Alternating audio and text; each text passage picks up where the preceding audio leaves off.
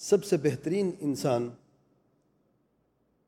ظاہر اور باطن کے اعتبار سے مومن ہے، اور سچا اور پکا وہی مومن ہوتا ہے جس کا ظاہر اور باطن دونوں صحیح ہوں اور دونوں میں مطابقت ہو، تضاد نہ ہو۔ اور ان میں سے یعنی مومنوں میں سے سب سے بہترین اور عظیم لوگ جو ہیں وہ ہیں انبیاء علیہم الصلاۃ والسلام، جن کا ظاہر اور باطن سب سے افضل ہے، ان پر وحی نازل ہوتی ہے، اللہ تعالیٰ کا خاص کرم ہے، خاص انعام ہے، اللہ تعالیٰ کی خاص عنایت ہے، حفظ و امان ہے، اور ان کا ظاہر بھی سب سے بہترین اور سب سے عظیم ہے۔ ان کے بعد ان کے جانشین، ان کے صحابہ، جنہوں نے براہ راست اس وحی کا علم حاصل کیا ان انبیاء علیہ الصلوۃ والسلام سے۔ اور انبیاء میں سے سب سے افضل سید ولد آدم وخاتم الانبیاء والمرسلین نبینا محمد صلی اللہ علیہ وآلہ وسلم ہے، اور صحابہ میں سے سب سے افضل اللہ تعالیٰ کے پیارے پیغمبر صلی اللہ علیہ وسلم کے صحابہ ہیں۔ اور صحابہ کرام کے بعد ان کے جانشین تابعین، جنہوں نے براہ راست وحی کا علم حاصل کیا صحابہ کرام سے، جو وہ اللہ تعالیٰ کے پیارے پیغمبر صلی اللہ علیہ وسلم سے لے چکے تھے، اور ان تابعین کے بعد ان کے جانشین اتباع التابعین رضی اللہ تعالیٰ عنہم اجمعین۔ اور ان تین زمانے کو لوگوں کو کہا جاتا ہے السلف الصالحین، ہمارے گزرے ہوئے بہترین لوگ، سلف ہیں، گزرے ہوئے، اور صالحین نیک ہیں، بھلے لوگ ہیں، اچھے لوگ ہیں، قول اور عمل میں کوئی تضاد نہیں ہے، ظاہر و باطن ان کا سب سے بہترین ہے، اپنے زمانے کے سب سے بہترین لوگ ہیں۔ اور ہمیں حکم دیا گیا ہے کہ ہم ان کے راستے کو اختیار کریں، ان کے سبیل، ان کا راستہ، ان کا منہج، اپنی ساری زندگی اسی کے مطابق ہم بسر کرتے رہیں۔ ارشاد باری تعالیٰ ہے وَمَن يُشَاقِقِ الرَّسُولَ مِن بَعْدِ مَا تَبَيَّنَ لَهُ الْهُدَى وَيَتَّبِعْ غَيْرَ السَّبِيلِ الْمُؤْمِنِينَ نُوَلِّهِ مَا تَوَلَّى وَنُصْلِهِ جَهَنَّمَ وَسَاءَتْ مَصِيرًا۔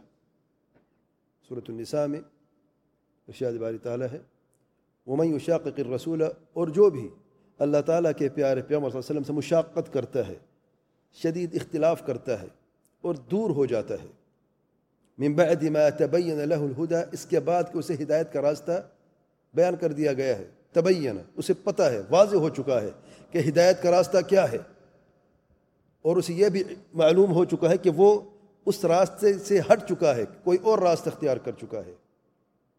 وَيَتَّبِعْ غَيْرَ سَبِيلِ الْمُؤْمِنِينَ، جس راستے پر وہ چل رہا ہے جو ہدایت سے دور ہے، وہ راستہ مومنوں کا راستہ نہیں ہے۔ اتباع راستے کی ہے اس نے۔ ہم میں سے کوئی ایسے شخص نہیں ہے جو کوئی راستے پر نہیں چل رہا، ہم سب کسی کسی راستے پر چل ضرور رہے ہیں، لیکن سوال یہ ہے مومنوں کا راستہ ہے، سبیل المؤمنین ہے، یا غیر سبیل المؤمنین ہے؟ سوال یہ ہے، سن لیں، جو سبیل المؤمنین کے علاوہ کوئی اور راستہ اختیار کر لیتا ہے اس کا انجام کیا ہوتا ہے؟ وَيَتَّبِعْ غَيْرَ سَبِيلِ الْمُؤْمِنِينَ نُوَلِّهِ مَا تَوَلَّى، جو راستہ اختیار کر چکا ہے ہم اس کو اس راستے کے حوالے کر دیں گے، وہ راستہ اس کے لیے ہم آسان کر دیں گے۔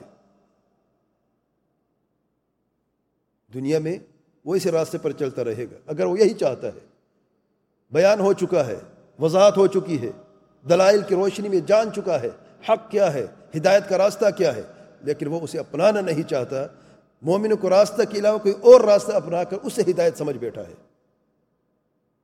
اپنی خواہش نفس کی پیروی کرتے ہوئے۔ نُوَلِّهِ مَا تَوَلَّى، دنیا میں اسی راستے کو ہم اس کے لیے آسان کر دیں گے۔ مر تو جانا ہے، سب نے مر گیا، انجام کیا ہے؟ وَنُصْلِهِ جَهَنَّمَ وَسَاءَتْ مَصِيرًا، جہنم کا مزہ چکھائیں گے اسے، جہنم میں داخل کر دیں گے اسے، وساءت مصیرا، اور برا ٹھکانہ ہے جہنم۔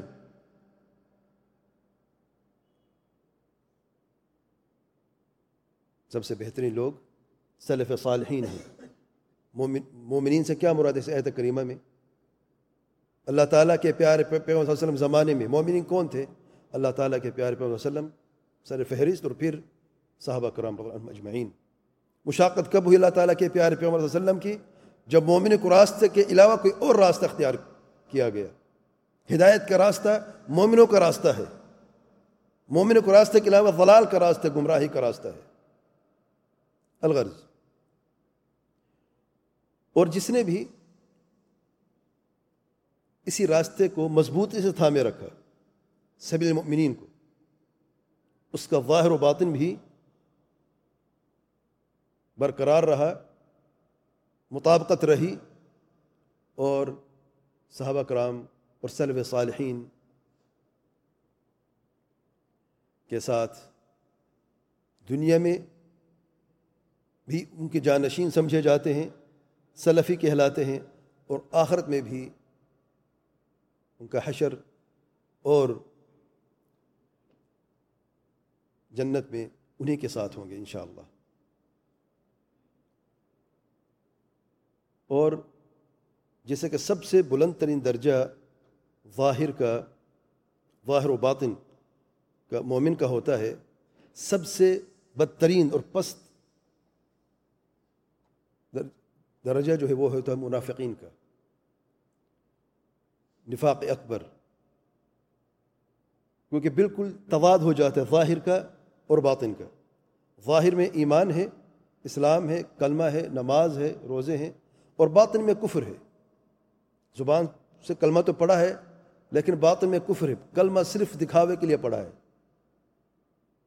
تاکہ اس کی دنیا بچ جائے۔ اور اسی لیے اللہ تعالیٰ کا ارشاد ہے ان منافقین کے تعلق سے، ان المنافقین فی الدرک الاسفل من النار، بے شک منافقین جو ہے وہ جہنم کے سب سے پست جگہ پر ہیں، درک الاسفل من النار، یعنی یہود و نصارہ بھی ان سے اوپر ہے، جہنم کے عذاب میں تو وہ بھی ہیں لیکن وہ ان منافقین سے تھوڑی سی اونچی جگہ پر ہیں۔ وجہ کیا ہے کہ یہود و نصارہ نے تو انکار کر دیا، کلمہ نہیں پڑھا، اپنے کفر پر باقی رہے، اسے حق سمجھتے رہے اور اسی پر مر گئے، کافر ہیں۔ چھوٹا بچہ بھی کہتا ہے کہ یہودی کافر ہے، سب کو پتہ ہے۔ لیکن منافقین کا کیا حال ہے؟ ظاہراً کلمہ ہے، ظاہر میں نماز ہے، نماز بھی پڑھتے ہیں اور صدقات و خیرات بھی دیتے ہیں، لیکن اصل میں دل سے اس کلمے کو قبول نہیں کیا، کیونکہ کلمے کے شرطوں میں سے شرط ہے تصدیق، کہ اسے ماننا ہے، تصدیق کرنی ہے، کلمے کی محبت کرنی ہے، اقرار کرنا ہے، اپنا سر جھکا کے اسے تسلیم کرنا ہے، اس پہ عمل کرنا، یہ سب شروط ہیں کلمہ توحید کی شرطوں میں سے۔ انہیں صرف زبان سے پڑھ لیا ہے، اور آپ دیکھتے ہیں کہ اللہ تعالیٰ کے پیارے پیغمبر صلی اللہ علیہ وسلم کے زمانے میں عبداللہ بن ابی بن سلول جو منافقین کا سردار ہوا کرتا تھا، اس کا ظاہر باطن سب سے بدترین تھا اپنے زمانے میں، کیونکہ وہ نفاق اکبر کا شکار تھا۔ ظاہر میں کلمہ بھی پڑھتا تھا، نماز بھی پڑھتا تھا، روزے بھی رکھتا تھا، زکوٰۃ بھی دیتا تھا، صدقات خیرات بھی کیا کرتا تھا۔ الغرض تو ظاہری اسلام تو موجود تھا لیکن باطن میں کفر تھا، صرف اپنی دنیا کو بچانے کے لیے اور اپنی قوم، اپنے مقام کو برقرار رکھنے کے لیے اس کے پاس کلمہ پڑھنے کے سوا کوئی اور چارہ نہیں تھا۔ اللہ تعالیٰ کے پیارے پیغمبر صلی اللہ علیہ وسلم کے مدینہ کی طرف ہجرت سے پہلے یہ وہ شخص تھا جس نومینیٹ کیا گیا تھا کہ مدینہ کا سردار ہوگا، عبداللہ بن ابی بن سلول۔ مشرکین نے یہ سوچا ہوا تھا کہ یہ ہمارا سردار رہے گا۔ جب اللہ تعالیٰ کے پیارے پیغمبر صلی اللہ علیہ وسلم مدینہ کی طرف ہجرت کر کے آئے اور انصار نے نصرت کی اللہ تعالیٰ کے پیارے پیغمبر صلی اللہ علیہ وسلم کی اور مہاجرین کی، اور پھر اللہ تعالیٰ کی طرف سے تقویت ہوئی، نصرت ہوئی، ثابت قدمی ہوئی، تو سبحان اللہ سارا کا سارا مدینہ جو ہے سوائے چند مشرکین کے جو ایمان نہیں لے کے آئے، ایمان میں داخل ہو گئے اور استحکام حاصل ہوا۔ تو عبداللہ بن ابی بن سلول نے یہ سوچا کہ اگر میں بھی مشرکوں کے ساتھ رہتا ہوں تو پھر میرا مقام تو مکمل طور طریقے پہ گیا، کیونکہ یہ تھوڑے سے لوگ ہیں اور ان کی کوئی حیثیت باقی نہیں رہی، اکثریت تو جا رہی ہے محمد صلی اللہ علیہ وسلم کی طرف۔ تو اس نے یہ سوچا کہ کلمہ پڑھ لیتا ہوں میں بھی، اور چند اس کے ساتھ ساتھی جو عناصر تھے اس جیسے اس کے ہم نوالے ہم پیالے، جھوٹا کلمہ پڑھ لیا زبان سے، دل میں کفر ابھی باقی ہے۔ تو آپ دیکھیں مکی زندگی میں نفاق نہیں تھا، یا ایمان تھا یا کفر تھا، یہ تیسرے قسم کے لوگ نہیں تھے۔ یہ تیسرے قسم کے لوگ کب آتے ہیں؟ جب مومن مضبوط ہوتے ہیں، طاقتور ہوتے ہیں، تو اپنی دنیا بچانے کے لیے جھوٹا کلمہ پڑھ لیتے ہیں۔ سبحان اللہ، انہوں نے یہ سمجھا کہ ہم دھوکہ دے دیں گے، لیکن سبحان اللہ اللہ تعالیٰ کے پیارے پیغمبر صلی اللہ علیہ وسلم پر وحی نازل ہوتی ہے، مکمل علم تھا کہ ان میں سے کون منافق ہے اور کون مومن ہے، لیکن کیونکہ ظاہر ان کا ایمان کا تھا تو ان کو ان کے ظاہر کے حوالے کر دیا۔ تو ظاہر وہ مسلمان تھے تو ان کے ساتھ معاملات مسلمانوں والے ہوا کرتے تھے۔ الغرض تو بدترین لوگ ظاہر باطن کے اعتبار سے منافقین نفاق اکبر والے، اور بیچ میں بہت سارے لوگ موجود ہیں، سلف سے لے کر یا انبیاء سے لے کر اس نفاق اکبر تک بیچ میں بہت سارے لوگ ہیں۔ آئیے دیکھتے ہیں ہم لوگ کہاں پر ہیں۔ یہ بہت ضروری ہے، اپنا محاسبہ ضروری ہے، ورنہ انہوں نے سلف کی بات کی، سب سے بہترین لوگ عبداللہ بن ابی بن سلول اور اس کے ساتھ سب سے بدترین لوگ، ارے ہم لوگ کہاں پہ ہیں؟ ہم لوگوں نے کون سا راستہ اختیار کیا ہوا ہے؟